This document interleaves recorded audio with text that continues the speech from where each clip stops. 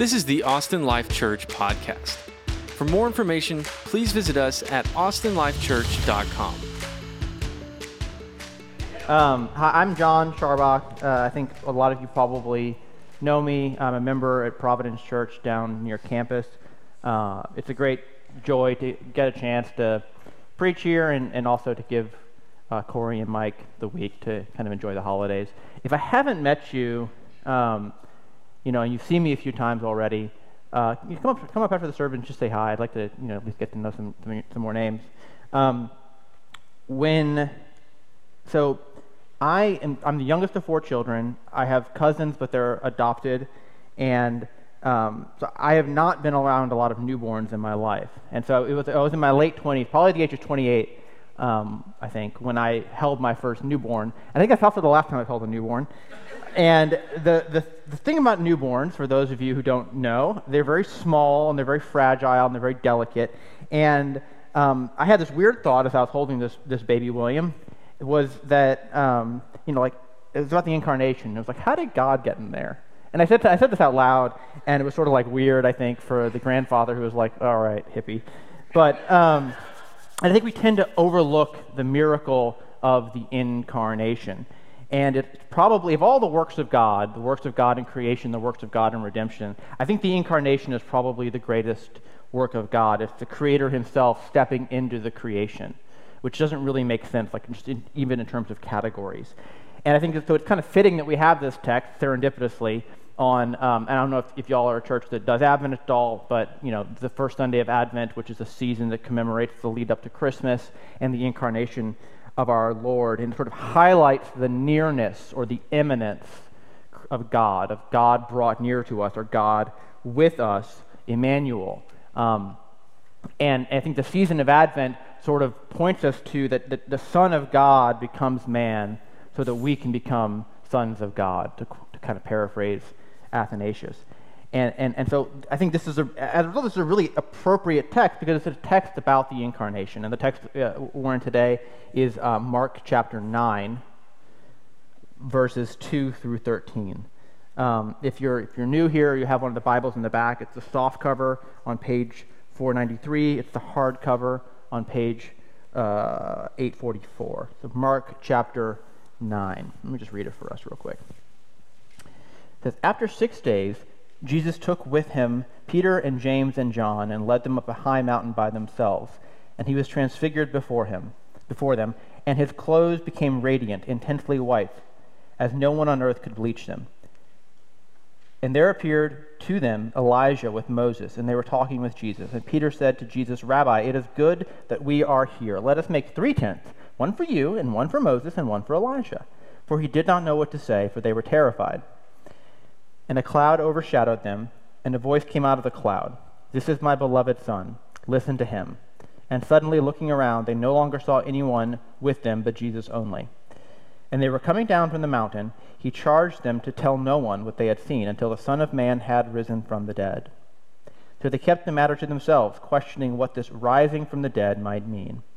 And they asked him, 'Why did the scribes say that Elijah must come first?' And he said to them, 'Elijah does come first to restore all things. And how is it written of the Son of Man that he should suffer many things and be treated with contempt? But I tell you that Elijah has come, and they did to him whatever they pleased.'" We said before that Mark is sort of answering 2 questions. The first question is, who is Jesus? The second question is, what did he come to do? And this section of Mark kind of 8 and 9, is sort of the hinge between those 2 questions. It's Mark 9 in particular is sort of the beginning of the end of Jesus' earthly ministry. He's going down the mountain and he's heading to Jerusalem to be crucified. And so this is a section transitioning from one section to another. Like, who is he to what did he come to do? And and as a result, this section kind of acts as a summary for the whole book of Mark. Everything that came before and points to everything that's going to come after. And so I think the message of this text is a simple one. It's not simple. It's a little long-winded. It's that Jesus is the Christ, the Son of God, that Jesus is the Christ, the Son of God, who fulfills the law and the prophets. He fulfills the law and the prophets by dying for our sins and being raised for our justification.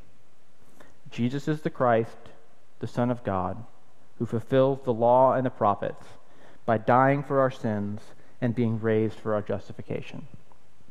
And so obviously that's a very dense statement. It's not like a snappy. So what we'll do today is just work through that statement clause by clause and see how we're getting it from the text. So first clause number 1, that Jesus is the Christ, the Son of God. That Jesus is the King, he's the Christ, the anointed one of God, and he is much more than that. He's not just David 2.0, as we said before, but he's God become flesh. He's not just God robed in flesh, sort of the outward appearance of the flesh, like a human suit around God, but the Son of God in all his boundless glory actually becomes a human. He becomes flesh. He's God incarnated, or God infleshed. And so just to get us situated here, Peter in chapter 8 has just confessed that Jesus is the Christ, and then Jesus has predicted his death, which is a bit of a stumbling block for Peter and the rest of the apostles. And in verse 1 of this chapter, he's promised to return in glory. All right, so let's take a look at verse 2. And after 6 days, Jesus came up with Peter and James and John and led them up a very high mountain by themselves.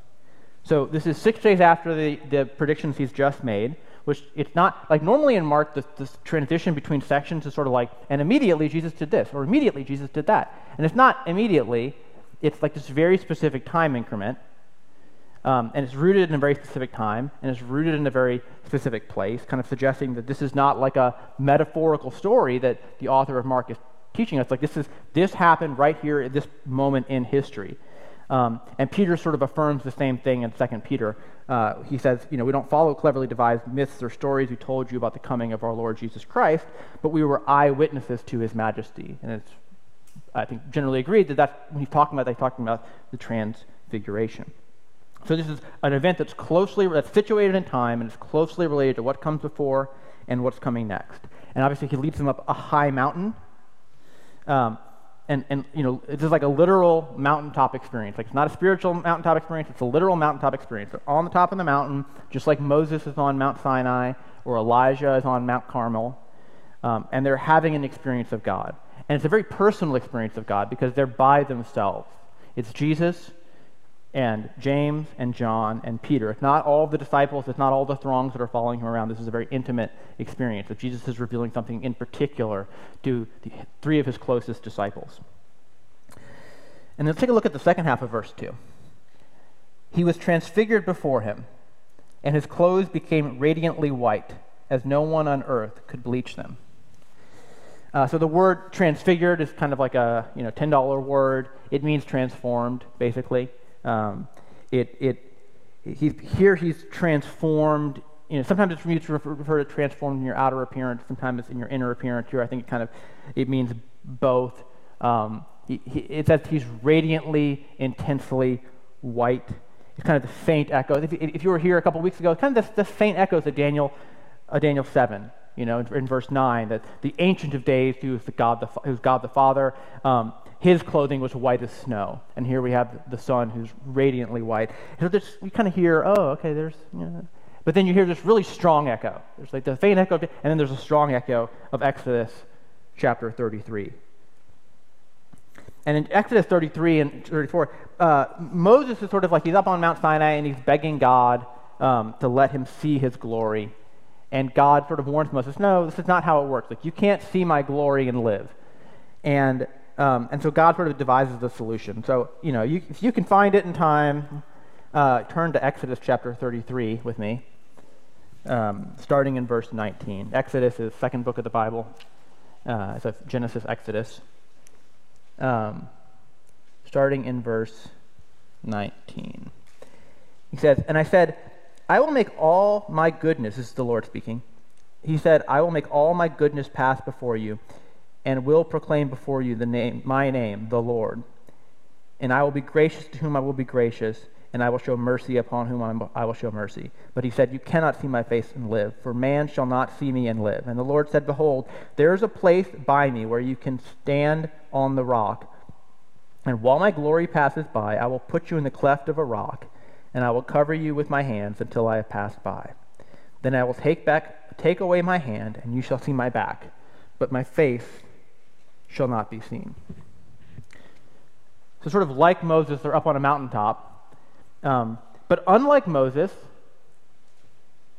they can see the glory of God, and they don't need to hide in the cleft of a rock. And this is, I think, sort of the miracle within the miracle of the incarnation.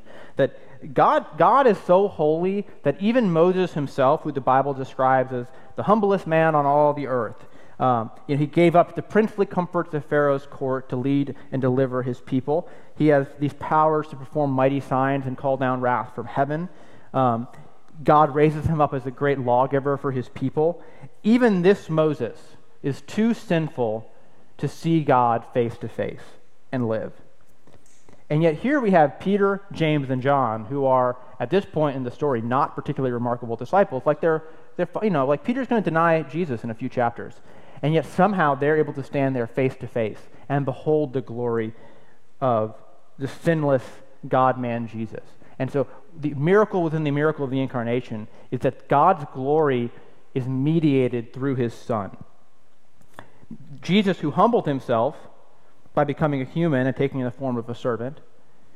Jesus, who gave up the heavenly comforts of his Father's court and to deliver his people, who upholds the world by the word of his power, who God raised up on a cross.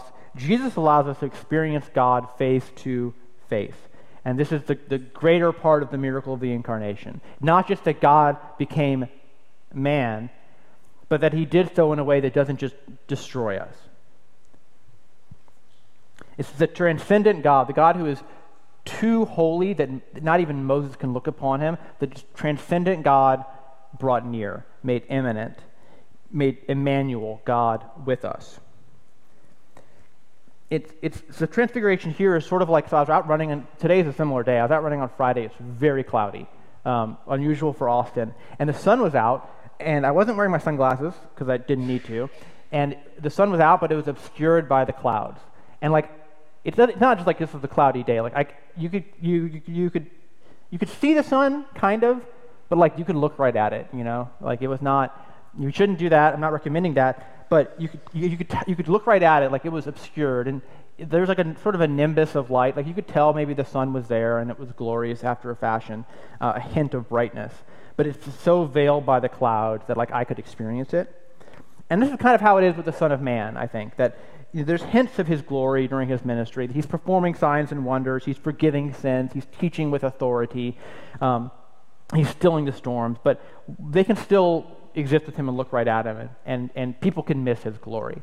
People can miss him and see is that really the Son? I can't tell. Maybe it's over there. And the glory is there, but it is veiled by flesh. And the transfiguration is sort of like a cloud break, where you're staring at the sun, and suddenly you're staring at the sun, and it's dazzlingly bright. And you're my retinas. It's unobscured. It's direct sunlight. It's very disorienting. You can't look at it for any extended period of time. If you do, you'll go blind. This is the unmediated glory of God shining forth in this moment, and it goes from this dull and manageable image or sense of God's glory to this blindingly bright, unmediated sense of God's glory. And the transfiguration is God's way of showing us that these hints that he's been dropping throughout the first half of Mark about the divinity of Jesus, they reflect a deeper, brighter, more glorious reality about the incarnation. And so I've been reading, and as we think about that's the first part. Yeah, we get it. Jesus is the Son of God. He's God incarnate. These are Christian truths that we've known for thousands of years, and kind of sometimes can get kind of dull for us. And I was reading this book this week, or rereading a book called When I Don't Desire God by John Piper. And so a lot of what I'm about to say is a rough paraphrase of chapter 3 and chapter 4 of that book. And so Paul in 2 Corinthians points out that beholding Christ in his glory is one of the primary means through which we are transformed, or the word he uses is transfigured, into Christ's image. And so just listen to what he says in 2 Corinthians chapter 3, verse 18. Paul says, "And we all with unveiled face, beholding the glory of the Lord, are being transformed," that is to say transfigured, "into the same image, from one degree of glory to another. For this comes from the Lord who is the Spirit."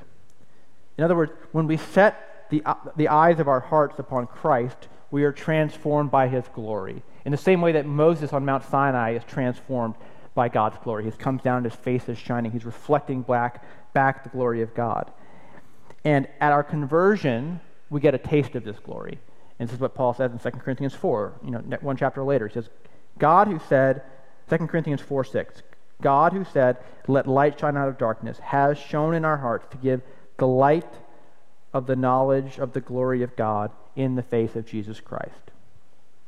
And so that's kind of the experience. Like, I think a lot of us have had that experience, that conversion experience. Like, oh, we're on a cloud. We feel like we've had this very intimate experience with God. But I think Satan wants to keep us from seeing that. And there's a veil that he wants to put over our eyes so that we can't really experience God in all his fullness. And the veils consist of things like worldly riches, which kind of choke out our spiritual life, or the cares of life, or the pride of life, or nagging doubts. And I think, if I'm being honest, the longer I am a Christian, I've been a Christian for about 10 years, and the longer I've been a Christian, the harder it gets. Not because I'm not in the sense that I get more prone towards sin, but the duller that feeling of God's glory becomes. That the mountaintop experience in the conversion gets harder it begins to wear off. We get a duller sense of God's glory. Things start to feel mundane. Doubts start to creep in, and frankly, like the riches of the world, start to choke out spiritual life. And I think if we just keep cruising on that initial inertia that we've got in our conversion, the glory of God will become obscured, and our lives will increasingly look more and more like the world. But then occasionally, God in his great mercy and his great grace will give us another mountaintop experience. And not like a supernatural vision of Jesus transfigured, but like the ordinary natural experiences of Christ in his glory and in his goodness. And so I think the application for this text is, if we think back to that mountaintop experience we have in conversion, is to continue kind of striving for that mountaintop experience, striving to experience the glory of God in the ways that God has set out. The author of Hebrews says that we should strive for holiness, without which no one will see the Lord. And I don't think he's making a deeper statement there about salvation. I think he's saying that one of the means in which we experience the glory of God, the way that we see God face to face and experience his holiness and his glory, is by striving for holiness in our own lives, to kind of make sure that we're not getting choked out by the pride of life and the riches of the world and the cares of life. And so we should walk in the path that God has given us to experience his glory. And you think about it, there's actually a lot of different ways paths that God gives to have natural, so supernatural in one sense, but ordinary experiences of his glory here in this life, like the Sunday assembly, where he says that, hey, wherever 2 or 3 of you are gathered together in my name, I'm there with you. Or in the body of Christ, as we love and care for one another, when he says, hey, they're going to know by your love for one another that you're my disciples, and you should go let your light shine, so that people will look at that light and give glory. They see the glory of that light and give glory to your Father who's in heaven. Or on contemplating the works of God's hand in creation, right? That the heavens declare the glory of God. Or evangelizing others and fulfilling the Great Commission, right? I am with you always, even till the end of the age. We want the presence of God, we should be about the work of God. Or in prayer and devotional time, as we seek the face of God. Your face, Lord, do I seek. Or in his word, whether written or preached, that your word is a lamp to my feet and a light to my path, like a lamp shining in the darkness. Or diligently putting off the desires of the flesh and the works of the flesh, and diligently putting on the desires of the Spirit and walking in step with the Spirit, striving for holiness so that we can see the Lord. Or meditating upon, and this is probably the biggest one, meditating upon the grace and the goodness of God in the gospel, that we see the glory of God most fully and most completely when we hear and understand and appreciate the gospel, whether it was to get written or spoken or preached. For if there is glory in the ministry of condemnation, which Paul says there is, the ministry of righteousness must far exceed that glory. And so in doing these things, we'll keep the eyes of our hearts soft to experience the glory of God and kind of keep the thorns away, so that we can have a life where we have these ordinary sustaining means of God's, these ordinary experiences of God's grace and glory in our lives that will sustain us for our walk with Christ. And so as you think about this, so the Bible says that if we worship idols, we become blind like the idols are. And one of the primary means, I think, is just of Satan to blind us, is just to turn our hearts away from God and to idols. And think about and idols can mean, it can be obviously like a statue, which is how the prophets are using it, because that's the struggle that the Israelites are going for. But I think it's anything that kind of distracts our heart from God. And for us, it's usually not statues. It's like the trinkets of the world and the riches of life, and kind of the baubles and our shiny little screens with our, you can kind of scroll and oh, Melissa's doing this. And I think that as we do that, our eyesight grows dim, right? We become more and more like our phones. We become more and more like our riches. We become like blind idols that can't really see the glory of God. And so the glory of Christ may be shining brightly in our lives for everyone to see, but our pupils are so contracted and so covered by the cataracts of idolatry that we can't even see them. And so we need to guard against that, and we need to guard our hearts and guard the eyes of our hearts about what are we devoting our attention, and to what are we letting our eyes be blinded in the world. Okay, and so there's a huge caveat to this, which is that we should do all this stuff in a spirit of humility. It's not, I hiked up this mountain, I did all this stuff, show me a sign, God, I deserve this, right? That's the wrong way to do it. We're never entitled to an experience of God's glory, but rather, God has shown me the path up the mountain. I will humbly walk this path and trust that, through doing the ordinary means of grace, that God will sustain me with images of His, or with experiences of His glory. That we should strive for the extraordinary mountaintop experience with the ordinary means and paths of grace that God has set out for us.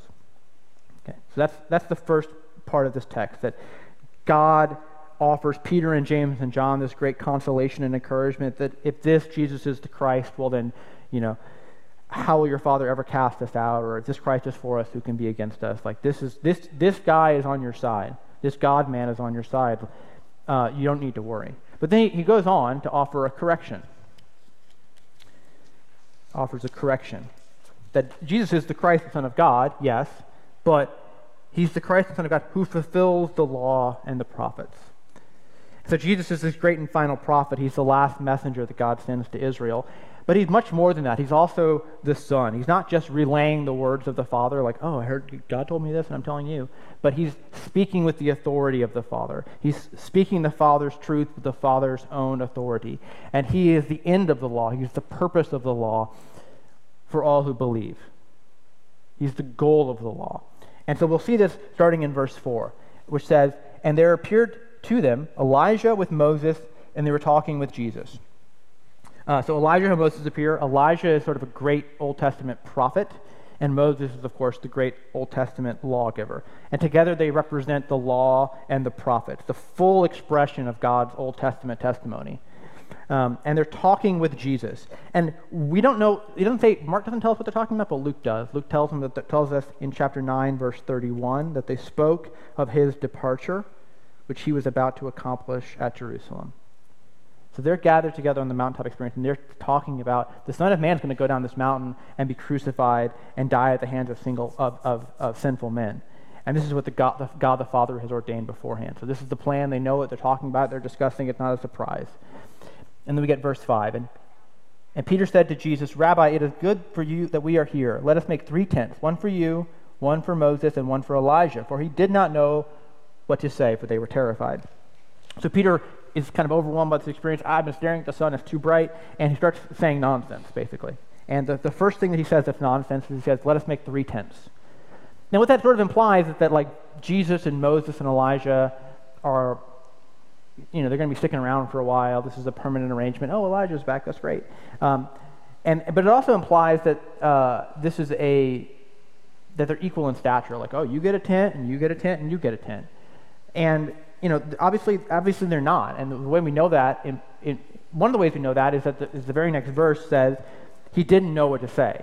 He's out of his mind. He's like witless. He's just spouting nonsense because he's so dazzled by this experience.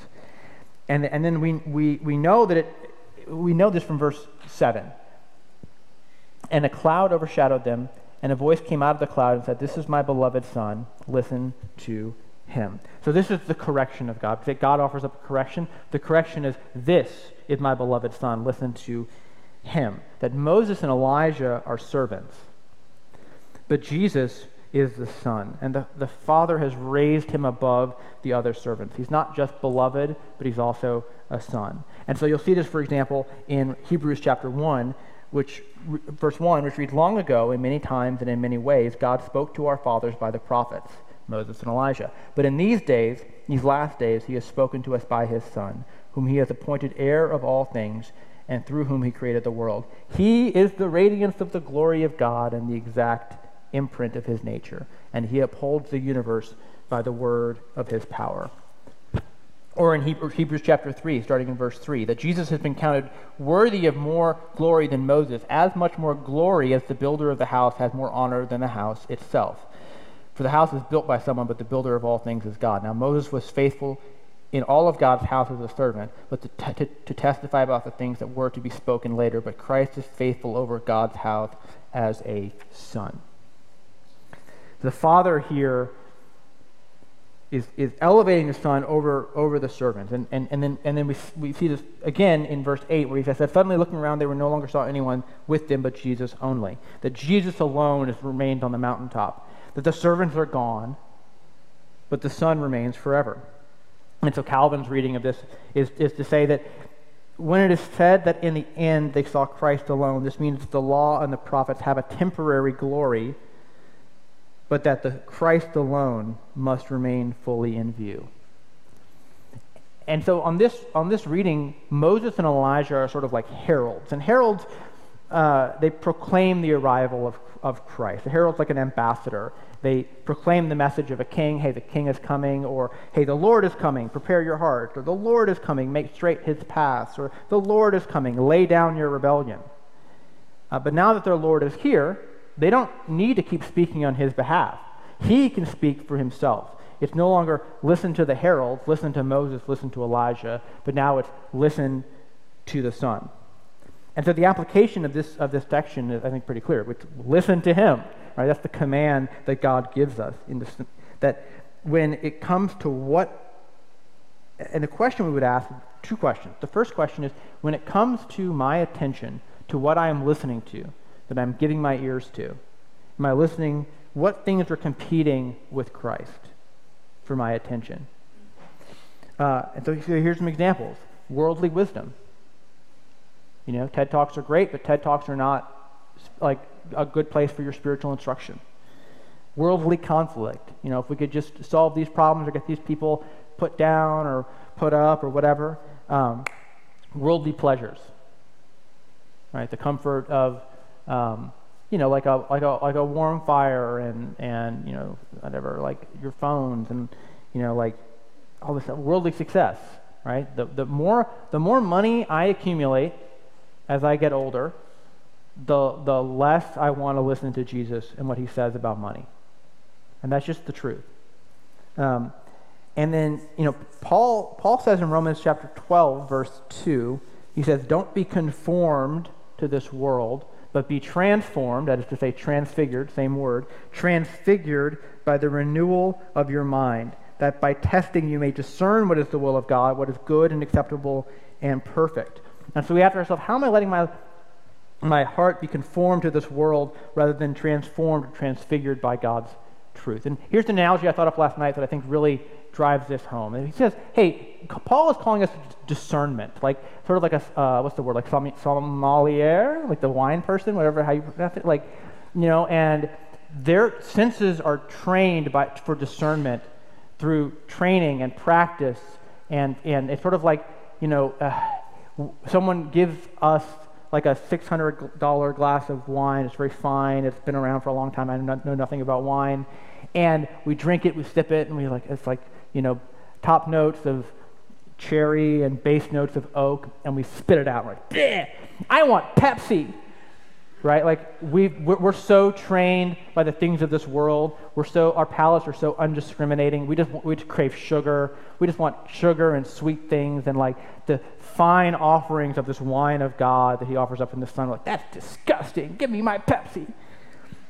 And so it's sort of like we need to train our hearts, train our tongues to taste and see that the Lord is good. Okay? And so we should be in the world, to be sure, but we should never be of the world. We should keep our tongues unstained from the world, that we can taste and see the goodness of God. And so this week, here's a challenge for all of us, including myself, which is identify one area, one voice that is competing for your attention against Jesus Christ. And then think of a way to tune that voice out, turn it off, or if that's not possible, to turn it way down. And keep it in right proportion to the things of God.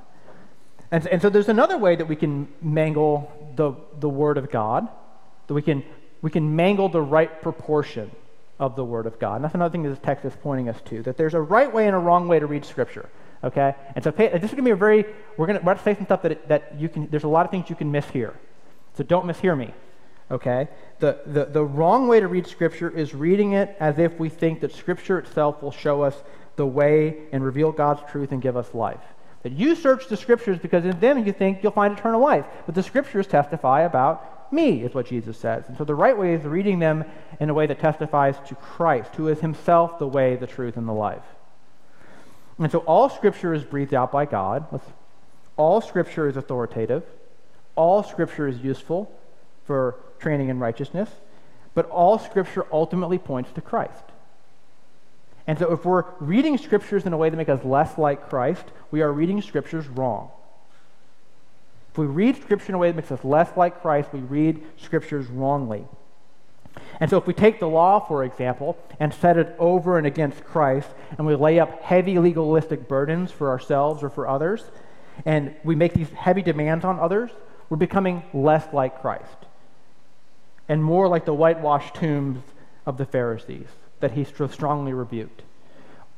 Or if we take this is what I do, if we take the prophets and we set them over and against Christ, and we use the spirit of the prophets, the covenant prosecutors, hear, O Israel, you've done wrong, and we use that to condemn and draw condemnation, rain down condemnation and judgment upon others, we become less like, particularly others within the church, we become less like Christ and more like the false teachers who are trying to snuff out the dimly burning wick of faith, or to break the bruised reed of a new believer. And we kill the repentance and struggling believers when we do that. Yes, we should preach holiness. Obviously, we should preach holiness, but we should preach holiness in such a way, and we should, to one another, we should preach holiness in such a way that's always guarded by grace and the offer of compassion and love of Christ. And so in short, we just ask ourselves, hey, how am I prone towards cold religious moralism? And how do I use religion and the truth of God as a way to exalt myself and tear other people down? How do I rain down condemnation on others so that I can feel good about myself? How do I lay up heavy burdens for others so that I can, in the areas where I'm succeeding, and then turn a blind eye in all the areas I'm not, so that I can feel good about myself? And so let's read the Scriptures in such a way that conforms us to the image of Christ, not just in his actions of obedience and duty and speaking and teaching the truth, but also in his heart of faith and hope and love and compassion and mercy for one another. All right, so Peter, James, and John, they've been given this taste of the kingdom of God. They've seen Jesus in all his glory. They understand Jesus in right proportion to the law, that it's not Jesus and Moses and Elijah all as co-equals, but Moses and Elijah testifying about Jesus. And when his time has arrived, they step into the background. But they still need to understand his work. Christ says, do not think I've come into this world Do not think I've come to abolish the law of the prophets. I have not come to abolish them. I have come to fulfill them. And so the question is, how does he fulfill them? And that's the last piece here. Jesus is the Christ, the Son of God. He fulfills the law and the prophets, and he does so by dying for our sins and being raised for our justification. So the most magnificent work of God in Christ is the incarnation, perhaps. But the central work of God in Christ is not his incarnation. The central work is the death and resurrection. That the promise that God makes is, I will deliver my people. The problem that God has is that his people, that we, are evil. When he says, I'm going to purge the earth of all the evil, that's very bad news for us, because we ourselves are evil. And so the solution is that he offers up the Son of Man, who can fulfill the promises of God through his death and resurrection, that he can take wicked people and transfer them into his kingdom of light and make them his sons, that he can take dead people and make them alive, that he can solve the problem of holiness, so that he can then redeem that he can then restore the creation. And so we get this, for example, starting in verse 9. He says, and they were coming down the mountain, and he charged them to tell no one what they had seen until the Son of Man had risen from the dead. So they're coming down the mountain. They've tasted the kingdom, but it's only a foretaste. Right? They have to come back down, and they have to finish the work that's set out for them. And he tells them, tell no one. And so he's continuing to hide his identity, and we've said this before, why he's doing this, that you don't put new wine into old wineskins. You have to kind of change their hearts and change their minds and prepare them to think about the Christ in a different way. And we know this in part from, for example, Mark chapter 1, and it talks about how as news of Jesus spreads, he's trying to hide his identity, because as news of him spreads, he can't even go into towns anymore. People are he's crushed by crowds. So he has to kind of keep his identity in a secret. And so they're going to tell no one until the Son of Man has risen from the dead. And so he's hinting here at the deeper reality that we've talked about, that he's not just David 2.0, he's not just the worldly deliverer that's going to deliver us from the Romans, but he has a greater purpose. He's going to die for our sins and be raised for our justification. He will deliver us from the greater enemies of sin and of Satan and of death. And so look at verse 10. They kept the matter to themselves, questioning what this rising from the dead might mean. So they still don't get it. They're questioning it. And just note how slow and difficult it is for the disciples to really truly understand who Jesus is and what he came to do. And I think it's easy to be like, oh, those dumb old disciples. But I have a lot of sympathy for them, which is there's an ongoing stumbling block in the gospel, I think. Especially if we're prone, like myself, to worldly thinking. It's that as it becomes clearer and clearer that Jesus is the Son of God, the second person of the Trinity, a member of the Godhead, then it becomes less and less comprehensible to us that he would ever die and be defeated by his enemies. It's like, oh, he's God, and now he's going to die. Right? And it's like, it kind of doesn't make sense because of the way we think. And so they're trying to get their minds around this, and so they ask a question. And the question is in verse 11. They ask him, why do the scribes say that first Elijah must come? And so the context for this, obviously, is Elijah's an Old Testament prophet, and he's one of these. He's taken up into heaven. He doesn't actually die. He's one of only two Old Testament figures that doesn't die. But his ministry is characterized by speaking out against the evils of evil King Ahab and his wife Jezebel, and it's in 1st and 2nd Kings. And so there's this prophecy, which is in Malachi. So go to Matthew, and then go back one page. Go to Matthew 1 and go back one page, and we'll get Malachi chapter 4, and which reads in verses 5 and 6, behold, this is the last words of the Christian ordering of the Old Testament. Behold, I will send you Elijah the prophet before the great and awesome day of the Lord comes. And he will turn the hearts of the fathers to their children and the hearts of the children to their fathers, lest I come and strike the land with the decree of utter destruction. So here God is promising, I'm going to send, before I return, before the day of the Lord, I am going to send Elijah, and he's going to bring repentance. And so the scribes are arguing that that Jesus can't be the Christ because where's Elijah? Elijah hasn't come. And they're arguing in particular for a literal fulfillment of Malachi 4. Like, oh yeah, you're the Christ? Well, then where's Elijah the Tishbite? I don't see him anywhere, so you must not be the Christ. And I don't think this is a good faith argument that the scribes are making. It's more in line with the other arguments the scribes have been making. They're pulling out all the stops to find reasons to deny Jesus. They're like, oh, you're casting out demons? Well, you must be doing that because you're the king of the demons, Or like, oh, give us a sign. We want to test you. Prove yourself. Like, dance for us, monkey. And so the scribes are not engaging in a good faith investigation about who Jesus is. The scribes are making an argument that, and they're testing him, and they're saying, oh, you can't possibly be the Messiah because of, Elijah hasn't come first. And so notice what Jesus says to that. He says in verses 12 and 13, he says, and he said to them, Elijah does come first to restore all things. And how is it written of the Son of Man that he should suffer many things and be treated with contempt? But I tell you that Elijah has come, and they did to him whatever they please. So Elijah does come first to restore all things. He's not like the scribes have misread. The Old Testament doesn't say that. Like, no, he affirms that. He affirms Malachi 4, and then he points to a figurative, not a literal fulfillment. That Malachi's Elijah is someone who comes to preach repentance and to restore the hearts of Israel to their God and to prepare Israel to receive their king. And so in Matthew chapter 11, we know that Jesus identifies John the Baptist as this Elijah figure. He's not the reincarnation of Elijah. He's not Elijah popping out of heaven and coming back on the flaming chariot, but he's Elijah. He's a type or a figure or a symbol. He's an Elijah-like character. He's an Elijah figure. And then he says, and they did to him whatever they pleased. So just as Elijah was persecuted by Ahab and the wicked rulers of his day, so also John the Baptist was persecuted by the wicked rulers in his day. And so John the Baptist comes preaching repentance, and they reject him and they kill him. And they don't care about Elijah. They don't care about God's word. They don't care about God's work. What they're trying to do is to preserve their status as religious leaders and religious teachers. And this is the pattern, I think, that we see in Jesus' ministry, that the world and its power and its authorities reject the things of God.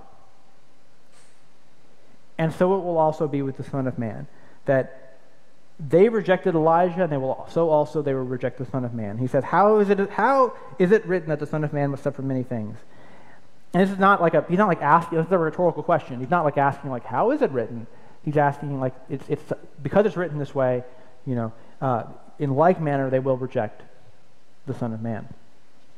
And so there's, one way to think about this is over in Mark 12, there's a parable that Jesus gives, which is the parable of the wicked tenants. And just to summarize it for you, there's a landowner, and landowner represents God, and then there's a vineyard which represents Israel, and the tenants are sort of the religious leaders of Israel. And the landowner's goes on a journey, and he says, hey, take care of my vineyard, and I'll send you occasionally, and we'll get some fruits from the vineyard, and you'll fruits.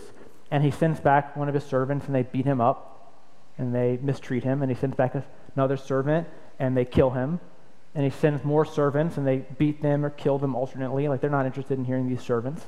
And so finally he says, I'll send my son. Surely they'll respect my son. And he sends his son, and they're like, you know what we'll do? We'll kill his son, and then we'll become the tenants. And then it says, in the stone that the builders rejected, the son that he sent, they'll become the cornerstone. They're like, this stone is no good, this stone is worthless. But God's like, no, actually this stone is the stone from which the entire foundation will be aligned, and all the other stones in the house will be built in light of this stone. It's the most important stone. And yet through the hand, so it's sort of like this, like the scribes are the wicked and the rebellious tenants, and God will send his servants, his prophets, to the leaders of Israel, and they'll reject him. And they'll reject all of them, and he'll send his son, and they'll kill him. And but what's interesting about this is the strange mercies of God in all of this, that through the hands of these rebellious wicked tenets, God accomplishes his great purposes in the gospel. That Acts chapter 2 tells us that God in his good purposes and his good plan delivers the Christ into the hands of sinful men, and they crucify him and kill him, so that everyone who believes in him would receive forgiveness of sins and the gift of the Holy Spirit. And he says this to the Israelites, like, hey, you did this, and you will receive forgiveness for it. Through him, the wicked tenants aren't just saved from death, they're not just spared, but the wicked tenants themselves are adopted as sons. And so God's purposes in Christ are to fulfill the law and the prophets, not just by fulfilling their predictions, like, oh, Moses said this would happen, and Elijah said that would happen, and Isaiah said this would happen, but by actually accomplishing the purposes of the law and the prophets. That Christ is the end of the law. He is the goal of the law for all who believe. That the law and the law sets the standard of righteousness, and the prophets condemn us for failing to meet that standard. And Christ pours out his soul in death and was numbered with the transgressors and bore the sins of many, so that the many who trusted in him would be accounted righteous on his account. And so as we think about the application of this text, it's not ultimately, hey, strive for greater holiness, strive for more obedience. It's instead submit ourselves more completely to the grace of God. That one of the things that keeps us off that mountaintop of experiencing God's glory is our own self-righteous striving. We're so busy trying to justify ourselves that we begin to forget that we're sinners. And we're so focused on the speck in other people's eyes, that we forget the log in our own eye. And we never let us see his glory most perfectly manifested in his grace. And so we need to let our hearts be broken and contrite because of our sins. Like, we need to let the impact that sin has in your life, let sin have its, let the fact that you have committed sin, break your heart. Don't just gloss it over with the promise of the gospel. Yes, we want to soothe our hearts with the gospel, but we also want to let God and the Holy Spirit do the work of repentance in our heart. And so we need to acknowledge our sins before God. We don't not to earn our forgiveness and not just to check a box, but it's the right expression of our own repentance. Of give me a broken and a contrite heart, O Lord. And then once we've done that, we need to let our Savior in, our Savior who died for our sins and was raised for our justification, and let him console our broken heart and restore it to the joy of his salvation.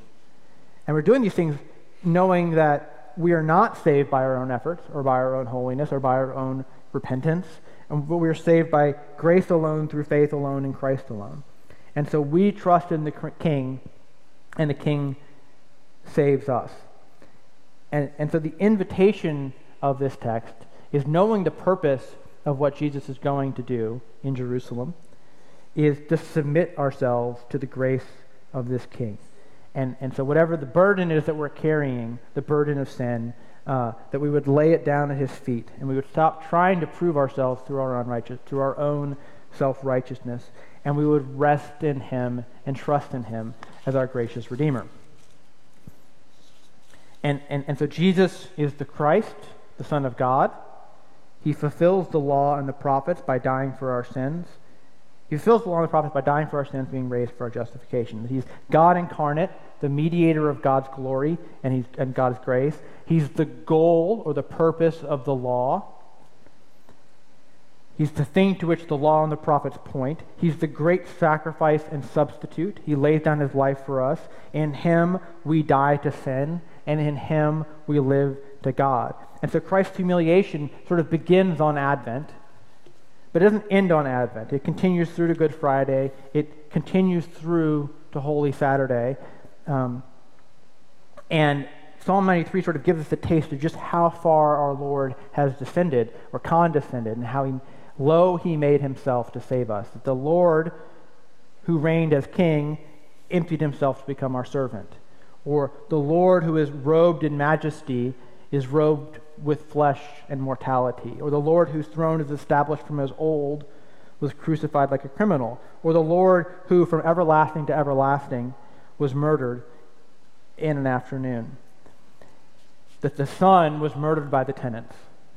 And on Easter morning, we sort of get a news story. The record kind of scratches, right? And a new song starts playing. And it's a song of triumph and exaltation. We have the risen Lord in all of his glory before us. And all authority on heaven and on earth has been given to him. And lo, he is with us always, even to the end of the age. And so we can be transformed into his image by beholding his glory with an unveiled face. And that God has sort of ripped the veil off of our eyes to see the glory of Christ in its fullness. And we see him like, behold, your king, like shining with glory and white hot like the sun. And we can let the light of Christ shine into our hearts.